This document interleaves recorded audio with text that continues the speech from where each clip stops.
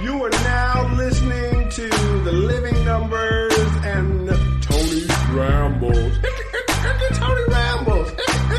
Tony Rambles, and the Living Numbers podcast. So tell me about yourself. What do we want to talk about today?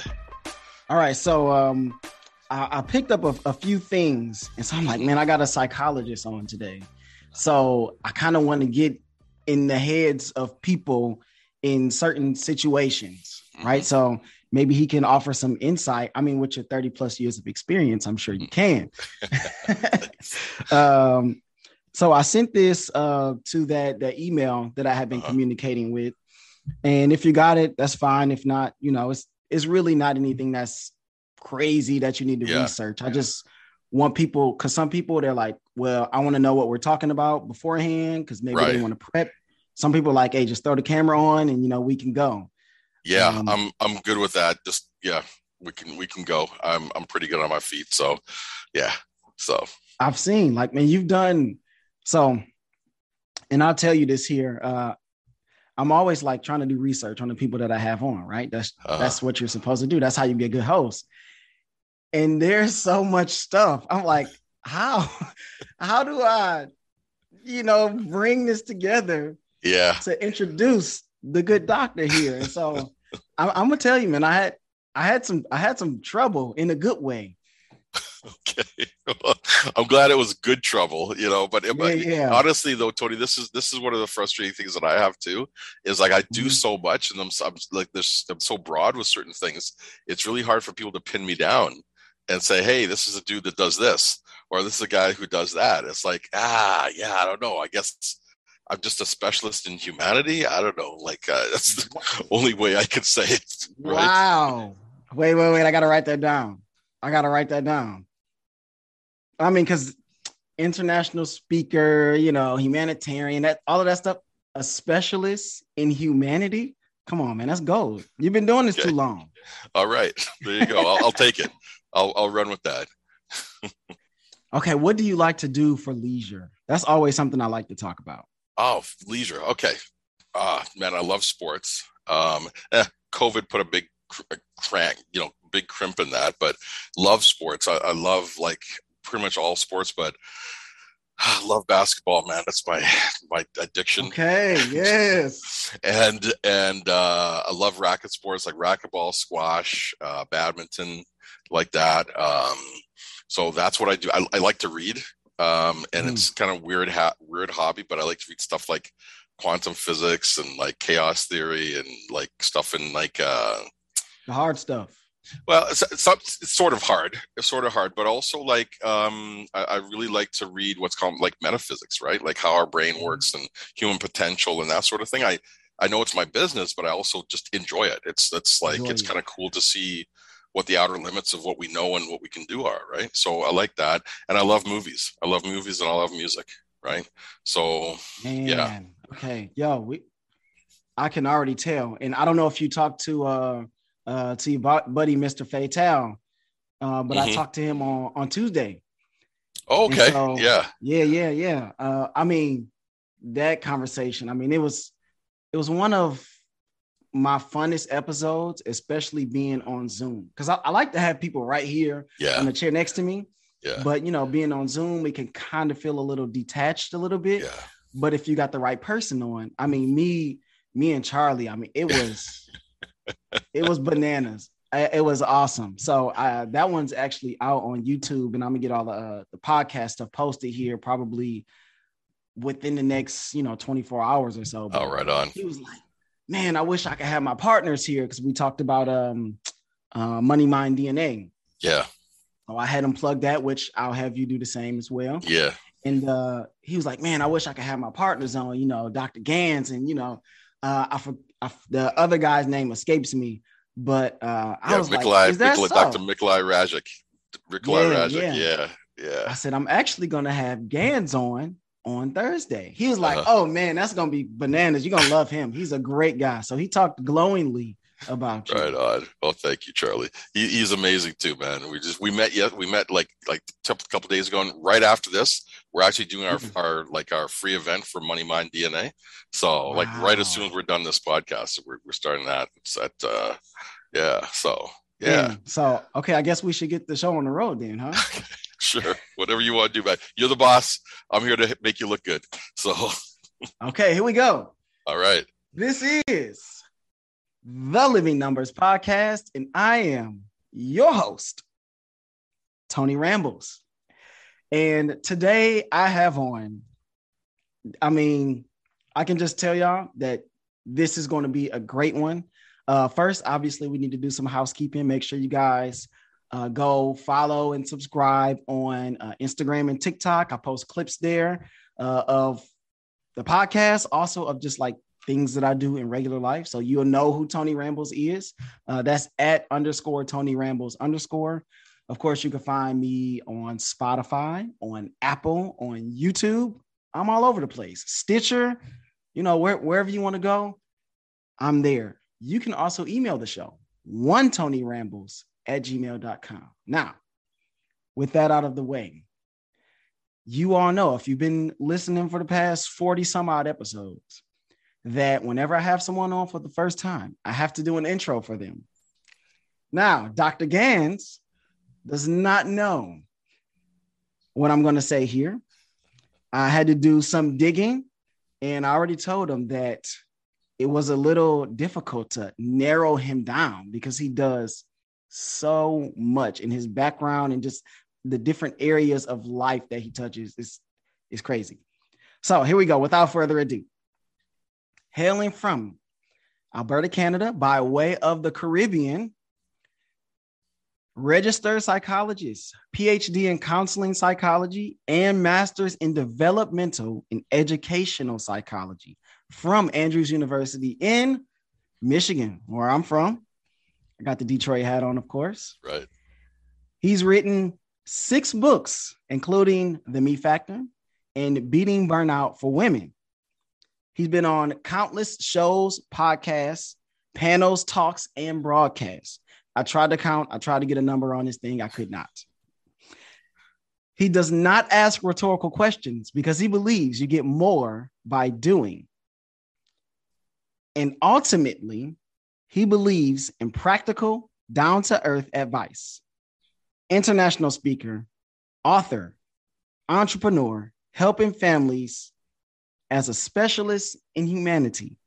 Since 1991, I present Dr. Ganz Ferrance. I don't know if that French was any good. Sometimes you just got to go for it. It works for me, man. It works for me. I feel like I should be taking a bow or something. That's awesome. Thank you for that great introduction. Hope I live up to all the hype now. Yeah. Oh, man. You know what? If people just go ahead and Google it. GANZ. Look at it. It's askgans.com.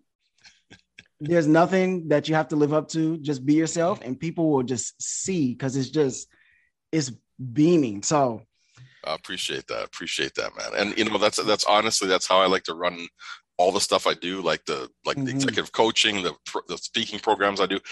What you see is what you get.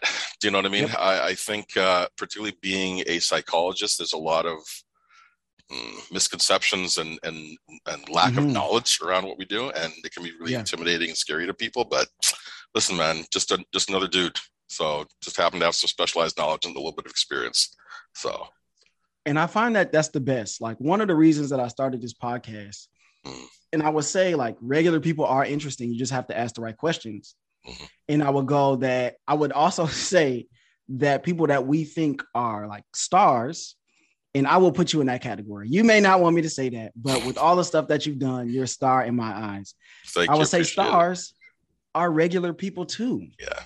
You also just have to ask the right questions, because then you go, well, wow, like this person grew up kind of like I did. Mm-hmm. And so from there, I want to get into a little bit of your background, some anthology stuff. And how we do things is I'm going to transition our topics from number to number. We'll go wherever we go. We just want to make it authentic. We just talk on this. All good.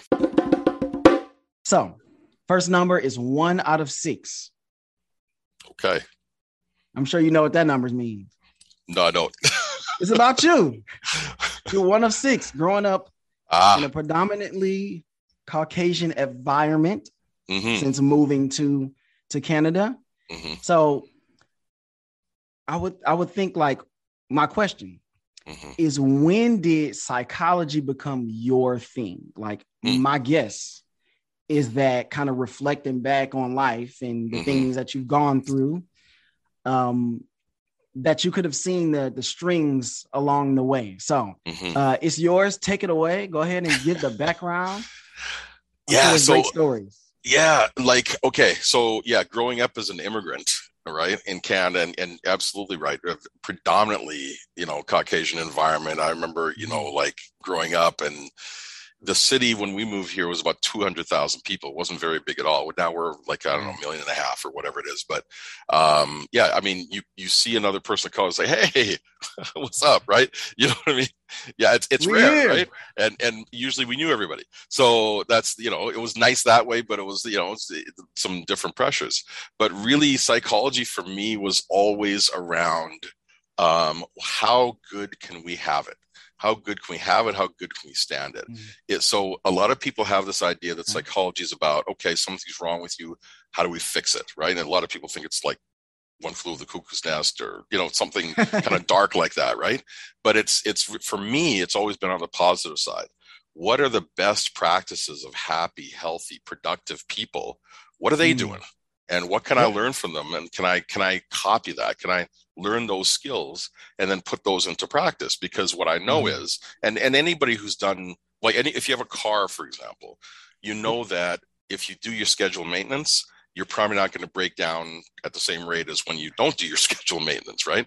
So the best defense is a good offense, right? If you look after yourself well, you actually build and enhance and, pay attention to stuff, you tend not to break down. And so the same goes for our emotional well-being.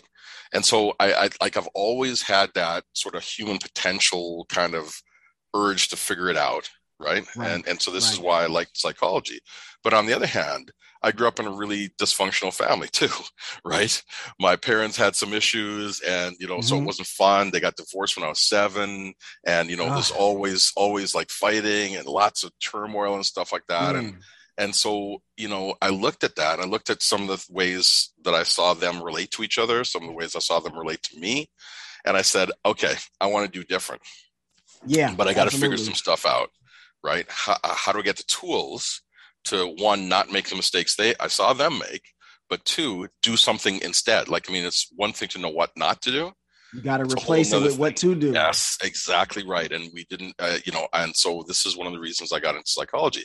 And then when I was in university, I came to psychology, I would say the scenic route, right? Because I first went into like pre-med, I did this, I tried to do that, I tried to do a bunch of stuff, but my psychology grades were always good. And I think it's just because I was interested in the topic, right?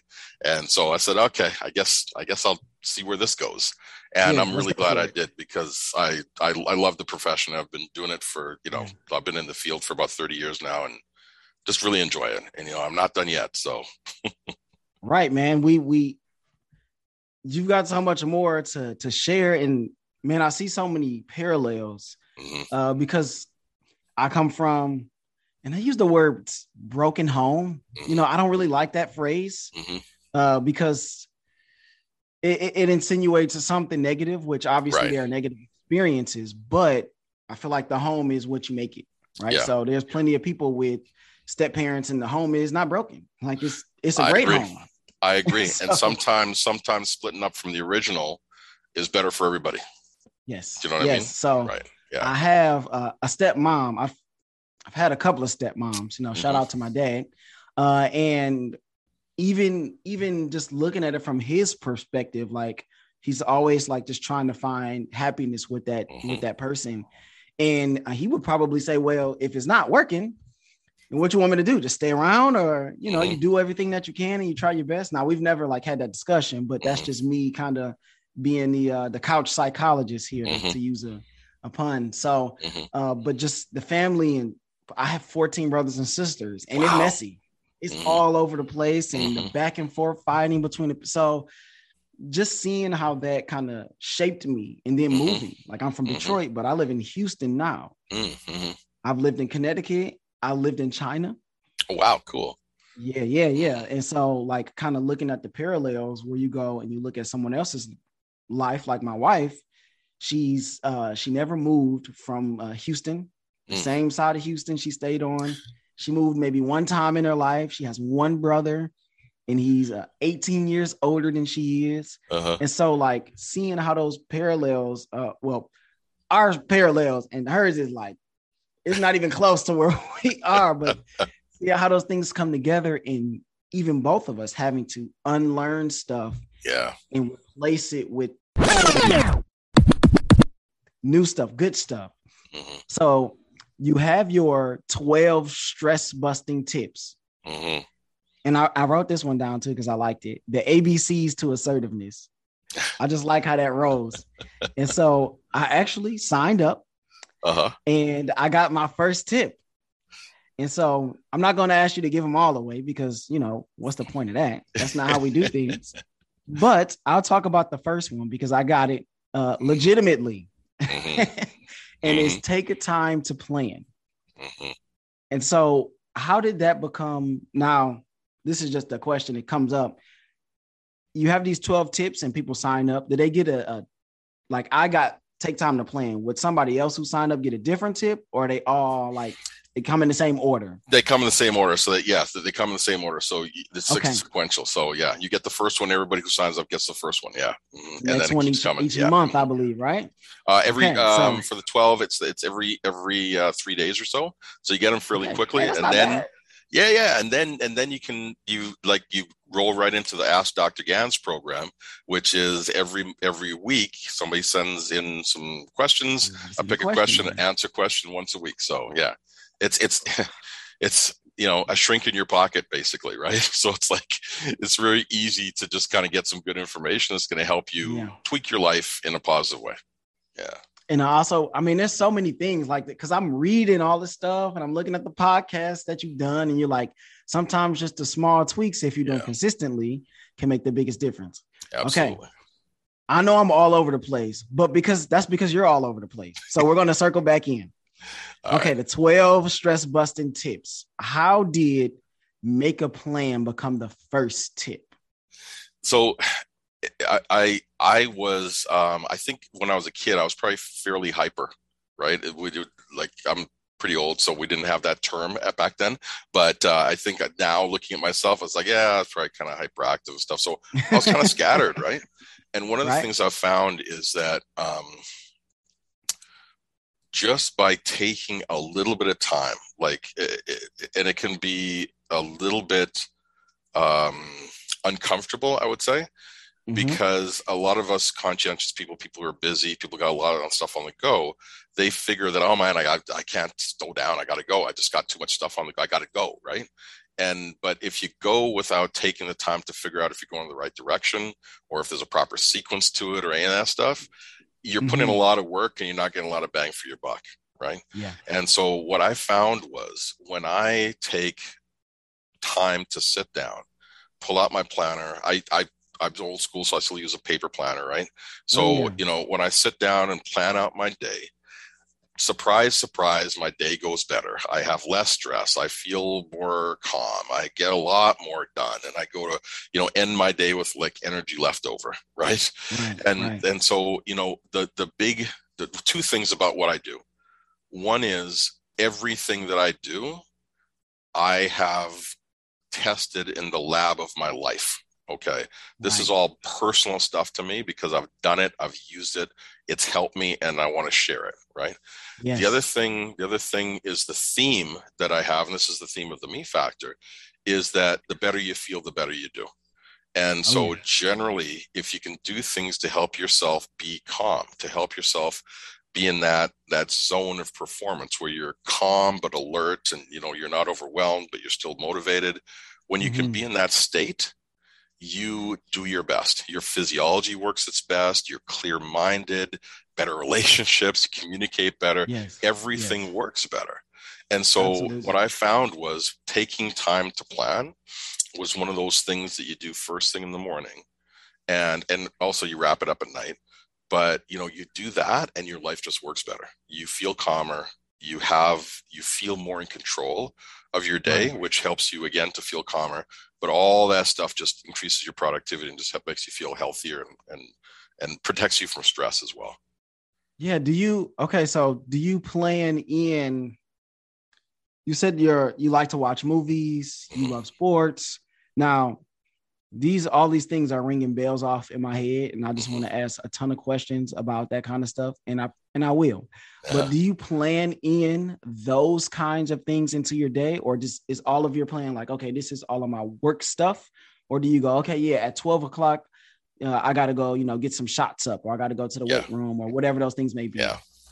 Yes, I do. So one of the things, I'm reading this book, I'm rereading for probably the third or fourth time now, this book called The One Thing. Right. Really good book. So one of the things they say in there is that, really successful people, they plan their leisure and they don't even call it leisure. It's refueling time. They plan their refueling time first. So their vacations, their leisure, all that other stuff, they put that in, and then everything else works around that. Right. So I'm not quite at the ninja level with that yet. I'm still working on that. But yes, I do plan my movies. I do plan my, getting the shots up. I do plan, this is what I'm doing in the weight room.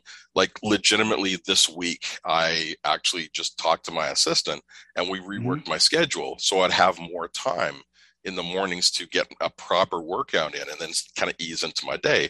Because what I find is when I can do that, even though my day might be a little more compact, a little shorter, I get a lot more work done. I'm more efficient and I feel better. Right. And that's what the big thing is. So yes, the long answer, I guess, to that is absolutely. I plan all that good stuff in there too. Because if you don't have that, then you feel deprived. Then what are you working for? Yeah, exactly. There's no payoff, right? Yeah, I'm a high school teacher, and this is my 4th year teaching high school, and these kids, man, they're so burnt, man, because a lot of them, and we're talking about the high level achievers, ones, high achievers, and they're like, oh, all I do is study. I'm up till all hours of the night. I'm like, that is not healthy. Like, no matter how many AP classes you have, you have to, at the very least, bare minimum, you have to sleep well. Yeah. You have to eat food. You can't live off of Celsius, coffee, and Monsters. That's unhealthy. Oh man, you're preaching to the choir. Yeah, listen. Let me just give you some stats on that, right? So, okay, I like numbers here. Yeah. Sleep. Let's start with that. Sleep is the foundation of all of it. Okay. One of the first things I tell people to do, I assess with people when I'm coaching them is like, what are you doing for sleep? How's that going? How much? How long? Is it regular? That sort of thing, right? So the short version of this is we need about 8.5, 9 hours of sleep every night. The average adult. Yeah, I know. Really? I know. Yep. And if you're a kid, like your students, they're needing like 9, 10, maybe 11, right? To have everything run. I don't think anybody's getting enough sleep then. We're not. Okay, so this was I think in 2012, 2011, World Health Organization said sleep and sleep issues are going to be or are fast becoming the number 2 health crisis topic in industrialized nations. That was like, 10 years ago, more than 10 years ago, right? And so it is an issue. It is an issue. The American Automobile Association did a study a few years back. And what they found is if you miss, like, okay, so if we're starting at, let's say 8 hours, right? If you get 7 hours, if you miss 1 hour of sleep one night, your chances of getting into an accident double, right? Oh, You're no. twice as likely to get into an accident if you miss 1 hour for one night. We're not talking about chronic. We're talking about one time, okay? They found that if you get 5 hours or less, your chances of getting into an accident go up by a factor of 10. You're 10 times more likely to get into an accident if you're only getting 5 hours of sleep or less. Okay. So here's the problem. That's staggering. Yeah. So here's the issue. A lot of the kids, they're sleeping with their phones, right? They got all their alerts on. They got all this other stuff. So what's happening is even if they're in bed, they're not fully getting rest because everything's popping up. They're either tucked, whatever, or it's buzzing, even if they don't consciously wake up. Something is disturbing their sleep. right? Correct. And so they have that. So that's a stressor because they're not getting enough sleep. Then they're out of balance, right? Because they're not like getting rest and they're not actually playing or doing anything. And you know what I mean? And they're overtaxing their brain with too much stimulation. So, it's really, really inefficient. There's a concept, and most people who've like studied economics or whatever have heard of this term. It's called the law of diminishing returns.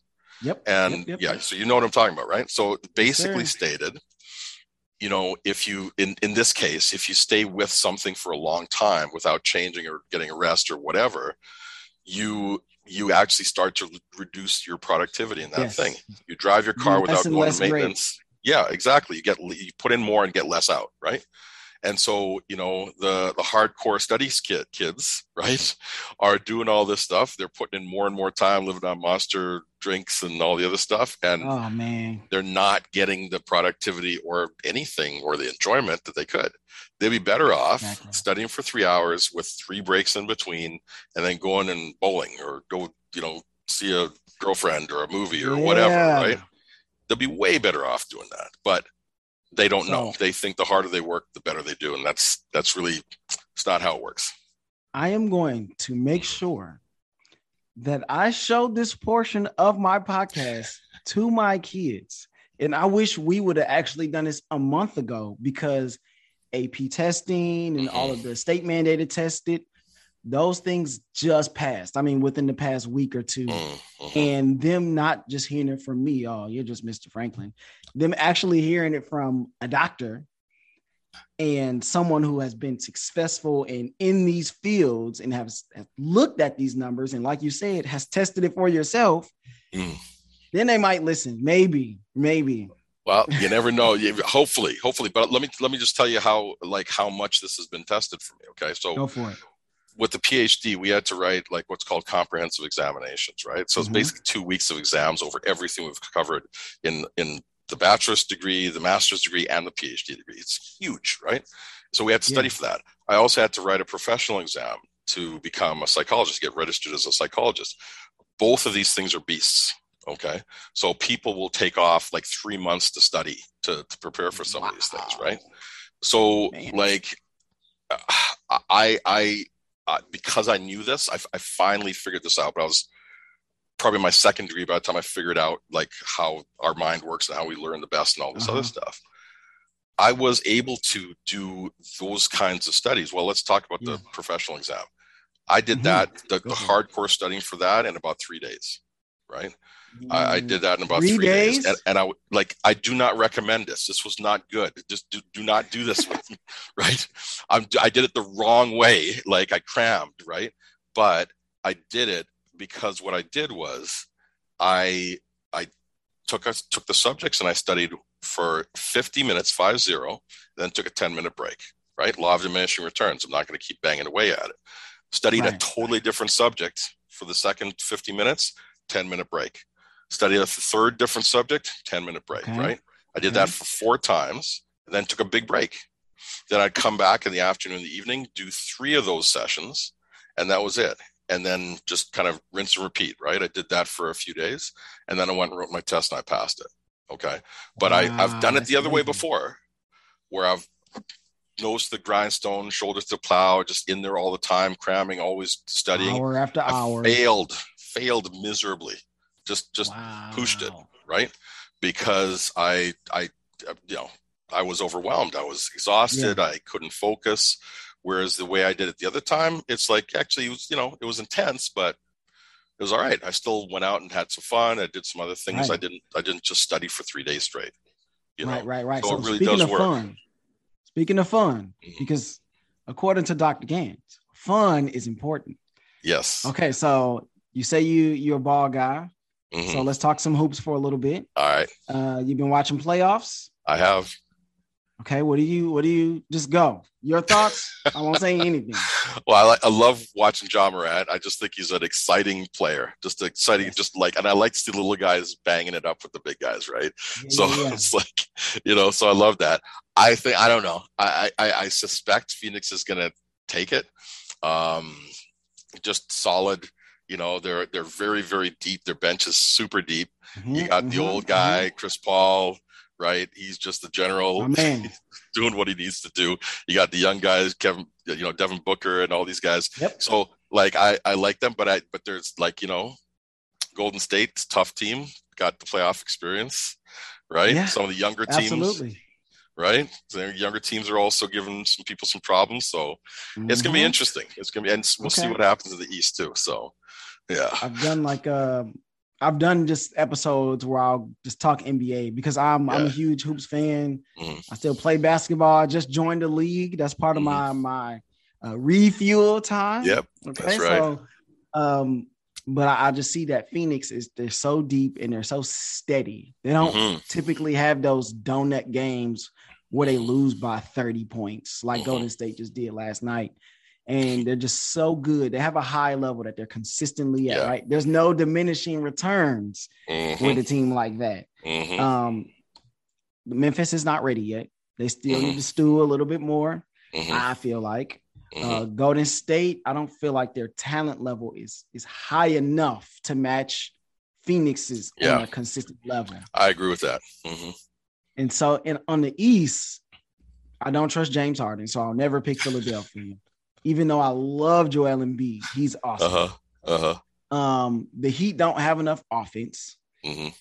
And Milwaukee, Boston is a knockdown, drag out, physical series. I feel like without Chris Middleton, it's going to be tough for them to win that series. But they got the best player in the world right now. Well, I look at those two teams and they're going to be beat up by the time they come out of that series, right? And so hopefully they can heal up and do what they need to do to go to the next level. But yeah, that's a really good matchup. Yeah. Some heartbreakers in there, and it's pretty crazy. Okay, so growing up, we watched a ton of movies, and I'll ask some of this cool stuff before we get into like the mind bender stuff. So what's like your favorite genre? What kinds of movies do you like to watch? Geez, I really do like the sci-fi. I'm digging all the superhero stuff right now too. I'm kind of a big nerd. I even like Harry Potter and stuff like that, right? But my favorite series, speaking of mind bending, is like it's Matrix, right? It's like hands down. Wait, hold on, wait a second. Wait a second. The Matrix is The Matrix is my favorite movie of all time. Yeah. The first three, the last one, no, but the first three solid trilogy, man. The first one was like, oh yeah. Wait, what did I just watch? Am I in a simulation? I don't even know anymore. So many questions. Yeah. I love, man. So many parallels here. We're gonna have to hang out. Yep, absolutely. I like also the sci-fi. I've always just been into. I live in the real world. Okay, so let me watch some other stuff. Yeah. I like the Harry Potters. I didn't get into Star Wars until the new ones came out, and Finn was in it, and there was a black lead in the front. I know we had Mace Windu back in the day, but he wasn't the guy like Finn was. And so seeing that representation in a box office smash, a cult phenomenon like Star Wars, that just pulled me in. And so I'm the kind of guy, like once I get into something, like I'm going to go check out everything else. So I went and watched all the old Star Wars. Return of the Jedi is my favorite one. And same thing, like when I listen to music, once I find an artist and I'm like, oh, I like this, I'm going to find all your old stuff. Yeah, I'm locked in. I'm going exactly. So speaking of like race and representation, you suggested a book called Dismantling Racism on Facebook. And that is a big kind of piece of where we are right now. Because all the stuff that's happened over the past couple of years. So like, what are the things that you're kind of gathering from this time in that book and how they coincide with one another? Well, yeah. It's a big issue. You touch anything anything, the environment, food, finances, there's an element of, yes. We can call it systemic racism. We can call it really, the paradigm is like, white supremacy thinking, right? I mean, and when I say that, I don't mean people shaving their heads and burning crosses. That's not what I'm talking about. I'm talking about systems, right? So, for example, the automatic hand washers, like, the automatic stuff that you go to the bathroom and you wave your hand under the sink and the water comes on, right? Sometimes it doesn't work for people with darker pigments, right? Like, and that's not like the tap is not racist, right? Right. You understand? It's a piece of it's a tool, right? Yeah. But the folks that were programming this programmed it for what they knew, right? That's and not what something they know that they thought about. Right. It's not something they thought about. It's just like, hey, I'm a bunch of like, I'm pretty light skinned myself, right? So like, hey, well, it works for me, so I guess it works. Do you know what I mean? Yep. And because we haven't thought about that, there are these holes in the system that don't represent or play well for people who are not of that hue. The people who are not, white or male or whatever. It's a blind spot. Right. It's a blind spot, right? It's unconscious bias is another way to look at it, right? So I don't really like the word racism because people have all sorts of things in their minds about that. And it's not that obvious a lot of times, right?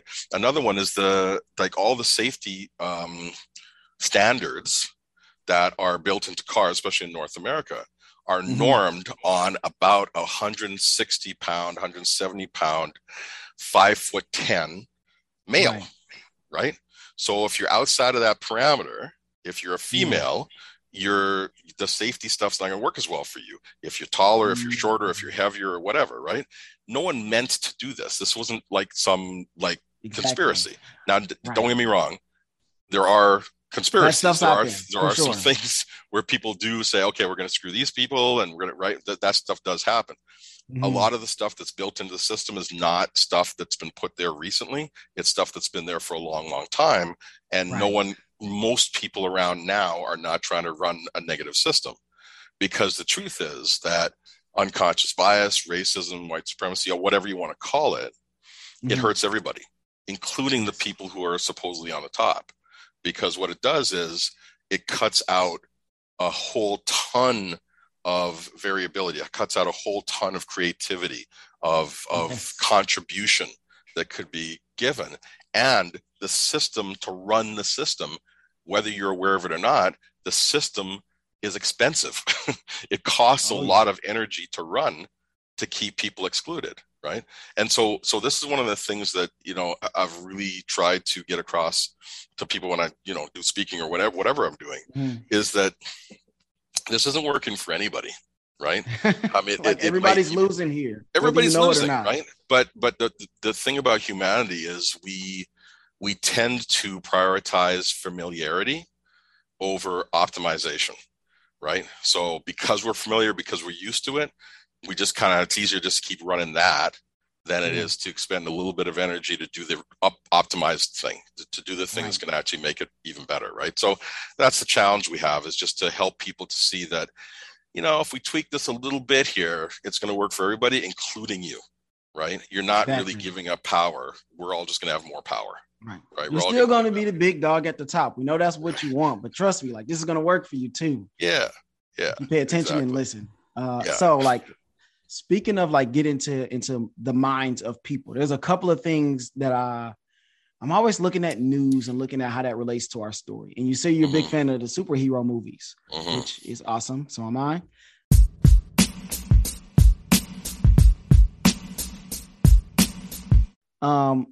There was this news story that happened today, and this car started rolling into the intersection. I don't know if you saw this video. No.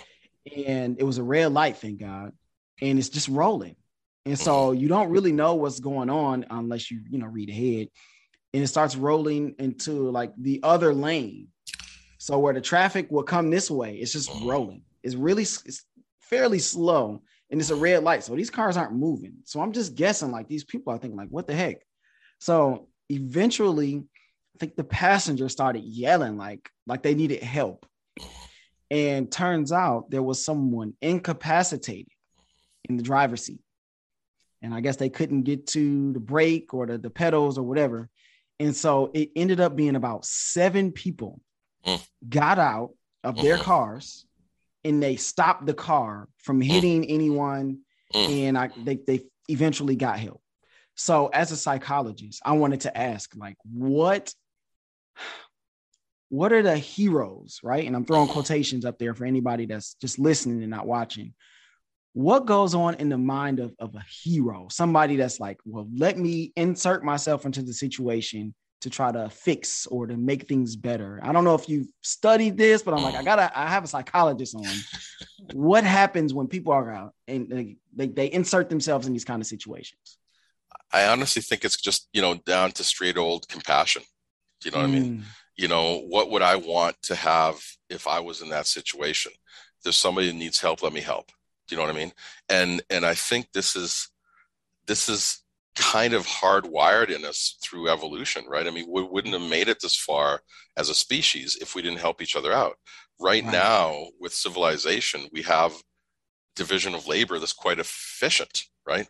Neither of us, I'm assuming, but I'm probably a good assumption, neither of us generate our own electricity, right? I know I don't, right? Okay. So, somebody is generating the electricity so we can have this podcast, right? Yeah. And so the division of labor, this idea of helping and us working together as a species, as a people, as a country, or as a world, or whatever, as a family, working together for the greater good. That is really at the heart of heroism, right? You see somebody having a hard time, it's like, let me help. I can help. Let me try to do something. And that's kind of a natural thing in us. Because, like I said, if we didn't do it, we wouldn't survive on the planet as a species. Right. And that kind of makes me think about how I am as a teacher. And sometimes, like, you really have to watch how much you help, because there's always somebody that needs help. Either it's a student or another teacher, an administrator. There's always someone and unfortunately, when you're good at helping and you're good at what you do, when people like you, you get called on a lot more than other people. That's right. This is the truth. This is the truth, right? And everybody in the helping profession, teachers, like first responders, you know what I mean? All these, like, again, it's that compassion. It's that love for people, that love for humanity, wanting to contribute and help and that sort of thing, right? But I know, I've been through this experience myself. Burnout is a real thing, right? Yep. And when we can give so much for so long that we actually deplete ourselves, and then the things and the people that we care about the most, we really want to help, we actually can get to a point of resenting that, right? Yep. And it like, doesn't. Man, every time I see you, I gotta help you. Right. I actually stopped practicing for a year, because I was at that point. I just had to take a break, because it's like, why are these people coming through with their problems? It's like, well, you are a shrink. So, but fortunately, I buy what I sell. So I've been in therapy myself. I got my own psychologist, got my own coaches. I've been working on myself, and that helped me to learn a lot of the stuff. But that's also why this thing exists, the me factor, right? This is the way out that I found for myself when I was getting burnt out or was burnt out, is to how do I set up a system that I can help fuel myself, help, rejuvenate myself, but also not deplete myself in the future. How can I make sure I'm getting all the good stuff so I can keep doing good in the world that I want to do, but also, take time for personal maintenance, right? Take time to fill the tank so I don't end up depleting and hating the people the people I'm trying to serve, right? Absolutely. I mean, and those things are important, because if you can't be your best, then you can't do your best. I think that's one of yours too. Yeah. Yep, exactly. Yeah. When you feel good, you do good, right? There you go. Yeah. So I got like just a few more things. Right now, there's a war going on, and I know that causes a lot of anxiety for people. Mm-hmm. And so since you've been doing this and you're a well-seasoned, experienced person, I would say back in 2001, just about a little over 20 years ago, there was another war. And you talked about compassion and trying to be there for people. And so just compare, because I was in middle school when the war on terrorism became a thing. And, you know, we jumped into the war with Iraq or Iran or the Middle East or all of the above. And so I would just like you to compare how people react now as opposed to how they reacted back then, because we definitely live in a different time than 20 years ago, and how that's also consumed. Yeah. So I think I remember that well. You know, I remember, you know, personally for me, my wife her family was living in New York City at the time, right? And so yeah. So when it's like I might tear up when I'm talking about this even now, right? Because I remember when I listened to the news and they said the airspace above the U.S. was shut down, and stuff was going into trade centers and stuff, and you know what I mean. And my mother-in-law, I remember. Yeah, she worked at the UN, right? She was in the UN, so she actually was downtown. My sister-in-law really close to what's going on. Oh yeah, New York University, right? Sunny, right? And so they were right there, and we couldn't get a hold of them for a few days, for a few hours actually, right? And we didn't know. And so and it was very scary. And I think there was a loss of innocence, right, that happened at that time for people in North America. Maybe not so much in other places, because other places have had this happen, you know, in the past. Like Europeans have had war, people in Africa and Asia have war, right? But in North America, really, particularly in the U.S. and Canada, we really haven't dealt with that very much. Not on our soil. Right, exactly. And so there was a loss of innocence, disbelief, but also a rallying to help to support the people who were hurt, right? And the people who were affected by this. And then, you know, has probably taken a little too far. We went over it and, you know, took out some other people at different things like that, right? So, you know, at the front end, you don't always know. Do you know what I mean? And the front end, you try to make the best decision you can, but time tells whether that was a good decision or not. You know what I mean? Right. This current war, what I see similar to that is that there is a rallying. There's also a loss of innocence, because there wasn't really the sense, we had a sense that we lived in a safer world, right? Where this type of aggression just didn't make sense anymore. People don't do that anymore. Right. Not a country invading another country for fun, for kicks. You know what I mean? And so it was like, it was a loss of innocence in that way, but we see the same sort of thing. We see the rallying of humanity coming around, trying to help out the people who are affected by this tragedy. Absolutely. And I love it. I love the fact, and it goes back to the whole heroism and compassion and stuff. And that's what I see in this war, is people want to help. They want to do stuff to help support people who are affected. And that's always a good thing to do. And we have to make sure that as you're doing that, as you're doing good, you also take time to fuel up, right? Yep. You can't reward your car with fuel only after you've met your destination, right? You have to fuel along the way to make sure you get you right. You got to make sure you fuel along the way to get to where you're going, right? And so we have to make sure we do that, so we don't burn ourselves out, because it's not enough just to have this big push at the beginning and then everybody's tired, and, you know, 6 months later, no one can keep up with what we need to keep up with, right? So it's really more of a marathon than a sprint. And so I'd really encourage people to think that way. Okay. I have my 3 whats. Right? Okay. They're just questions, and they should be toss-ups. Typically easy things to answer, but we'll see, right? Okay. Number 1, what's an opinion that you have in your field that will be considered unpopular? An opinion in my field. It could be, if you want to go broader, we can do that. Yeah. I think so.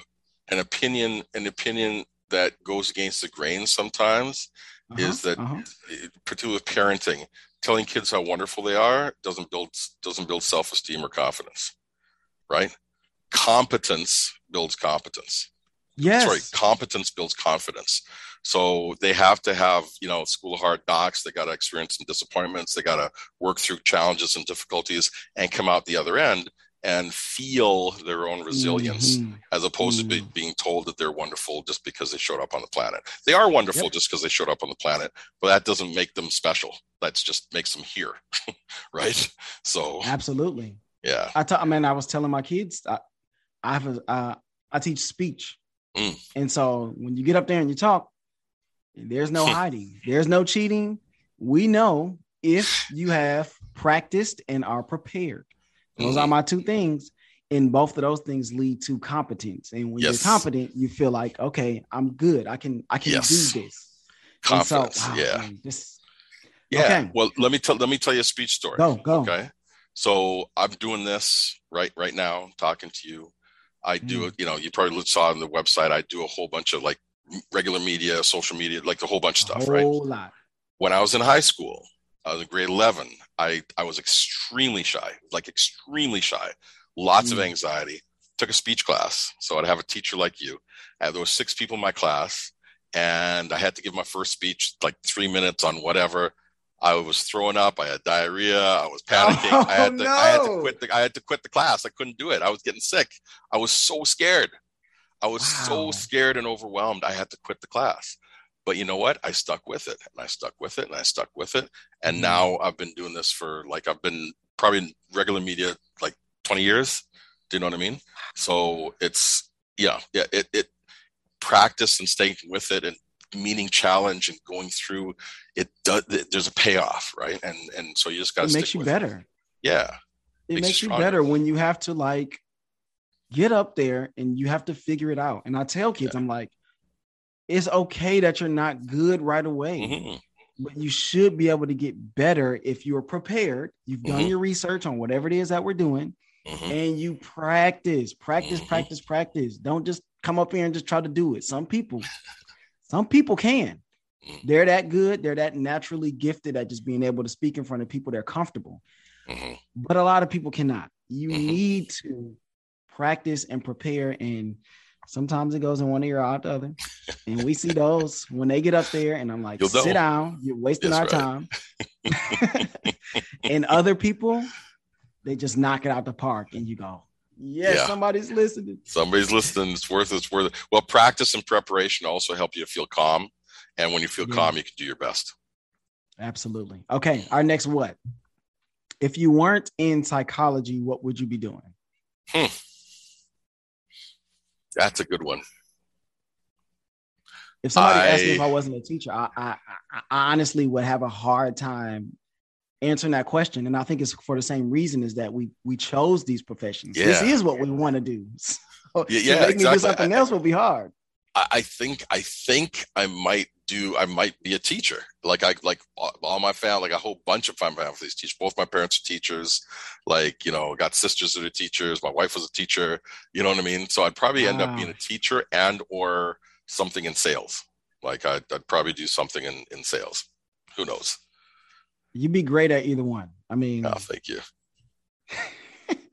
Okay, our last what, and then I want you to tell people where they can find you and all that great stuff. Okay. What advice would you give to someone in high school? Since I have high school kids, I see them every day, and I'm talking to the professionals and people with great insight. What can I take back to my kids tomorrow on Friday to take into the weekend? Okay. I would say a couple things. One is that understand that state management, that's a tough technical term. State management is the key.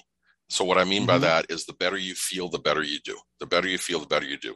So when you can manage your state, you can manage your physiological state, getting enough sleep, eating well, getting exercise. You manage your mental state, feeling calm, doing things with your emotions that are healthy, feeling confident because you've practiced and prepared, right? Doing these things, that helps you be successful. That helps you not only perform better, but you also enjoy your success better. You can actually pay attention to your success and you enjoy it better. So that's your number one thing, managing your own internal state. If you can do that, there's tons of ways to do that, tons of tools to do that. If you can do that and make that your focus, you're going to do well. The second thing is high school is not life. Who you are right now, how you think right now, whatever you think is a big deal right now is not, it's only looks that way from this perspective. When you have a little more experience in life, you're going to see that this is not as big as the thing you thought it was. So take the long view. Don't buy into what you're feeling and thinking right now. Understand that maybe there's a perspective that will look different 2 years from now, 5 years from now, 10 years from now. And then tap into the consultants that are all around you, parents, teachers, counselors that have been on earth longer and may help you. You can borrow a little bit of their perspective to some of the stuff you're dealing with. Okay, I'm going to slip this one in there because I think it's important. And you have so many degrees. You've been to school a lot. Kids right now, I mean, they're kind of narrowing it down to, these are my top 5 schools. This is what I want to do. And if I don't get in here, it's like the end of the world. Really, just really quickly, because I don't know how much more time we have here. Just some advice on like going to college and trying to pick the right place to go. Yeah. So obviously you want to go to the school that fits you best, right? Whatever that is, whether that's by culture, by geographic location, definitely whatever you want to take. If they're offering it, they're good at that. You want to look at that. But, what I would say to people, and I say this to my own kids, there's lots of ways to get to where you want to go, right? It does not have to be one way or your way. There are lots of ways. Yep. Okay. Yep. I am one of these guys that took the scenic route to where I am. I know one of my buddies, he's got 2 doctorates. He got a doctorate of, he's like an MD and also a doctor of chiropractic, right? But here's a dude that we went to high school. He got kicked out of school twice in high school. He got a girl pregnant when he was like, 19, 20, right? He was a single dad. He was, did a whole bunch of stuff. And then he decided, you know what, I want to create a good life for my kid. That means I got to create a good life for myself. Went back, busted his butt, went to did a whole bunch of upgrading and ended up getting these 2 degrees, right? And there's no not way to do it, right? I mean, there's lots of different ways to get there. So just because this path is not open to you right now doesn't mean you can't get there. And sometimes it's not even the right path for you, just the path you think or you see right now, Yes. As a person, like I said, who's taken like a scenic route myself, I know that I'm better off going down the path that's sort of open to me than the path that I wanted to go down at first. Right. If I'd gone down the path, yourself down. Right. I shudder to think what would have happened if I'd gotten my way. Right. I'm so glad the universe had a different plan because this has worked out way better. Man, it's been a total pleasure. For me last too, thing is I want you to plug your socials, plug your books, plug your website, and also plug Money Mind DNA, because I know that's something that you got coming up. Yeah, Money Mind DNA. Yeah, so it's 3 of us guys together. We got a money guy, Charlie Fatale, talking about how to manage money, how to look at your finances, where to go, and then planning early, especially for high school kids. Getting that money stuff sorted out early means you're way ahead when you're like old buggers like myself, right? So there's that. I'm the mind guy, right? Mindset is such an important thing when we want to have health, but also happiness and success in our lives. And then we got a DNA expert, this Dr. Mikolai Rajic, and he is one of these folks that helps you understand all the advances in DNA testing and how it can actually work for you. What's the practical things you can do to help, look after your health, set yourself up for success, make sure you don't get maybe what your genetics say that you could get if you don't take care of yourself, but also, how to make sure that the medicines you're taking are the right match for your genetic makeup, because there's lots of things that you can do with this whole genetic testing area, right? So, what we do is we're targeting business owners, because a lot of people go to work, right? We want business owners to come check out our program. We have free programs about once a month to come in, see what we're all about. And if you like what we see, we can take a program to the business, whether like virtually or most likely, right? Where they can learn things about the money, about your mind and about your DNA that's going to help you and your workers. And then we also offer more concierge personalized services as well. Each of us has our own specialties with that. Yeah. And then for me, people can find me at askdrgans.com, askdrgans.com. And that's where it is. And the 12 stress busting tips can actually be found at askdrgansvip.com. So askdrgansvip.com. And it's free, no obligation. Go check it out. And I'm on social as Dr. Ganz, Ask Dr. Ganz. You know what I mean? You can find me under all those different headings. Yep. And, you know, my big thing is, like you said, practical down-to-earth advice so you can do better. That's my whole thing. And what you see is what you get. And like, let's not make things complicated. Let's try to make these things as simple as we can so that people can put them into play. Absolutely. I like simple. So, you know, man, it's been a blast. Me too. Charlie was definitely right. This was an awesome episode. This was awesome. He said I would have fun. It will be great. And it was. And I can't wait to get this out to the people. And obviously, I want you all to go follow me on the socials at _Tony Rambles_ on Instagram and on TikTok. You can email the show, onetonyrambles@gmail.com. And you can watch on YouTube, listen on Spotify, Apple, Stitcher, Breaker. I'm everywhere. This is the Living Numbers Podcast. I'm your host, Tony Rambles, and I will see you all in the next ramble. And I think that's a wrap. That's awesome. That was awesome. Man. You gotta get Mikolai Rajic on here because he makes science fun. He makes it fun, and he's very interesting and great sense of humor. Good guy.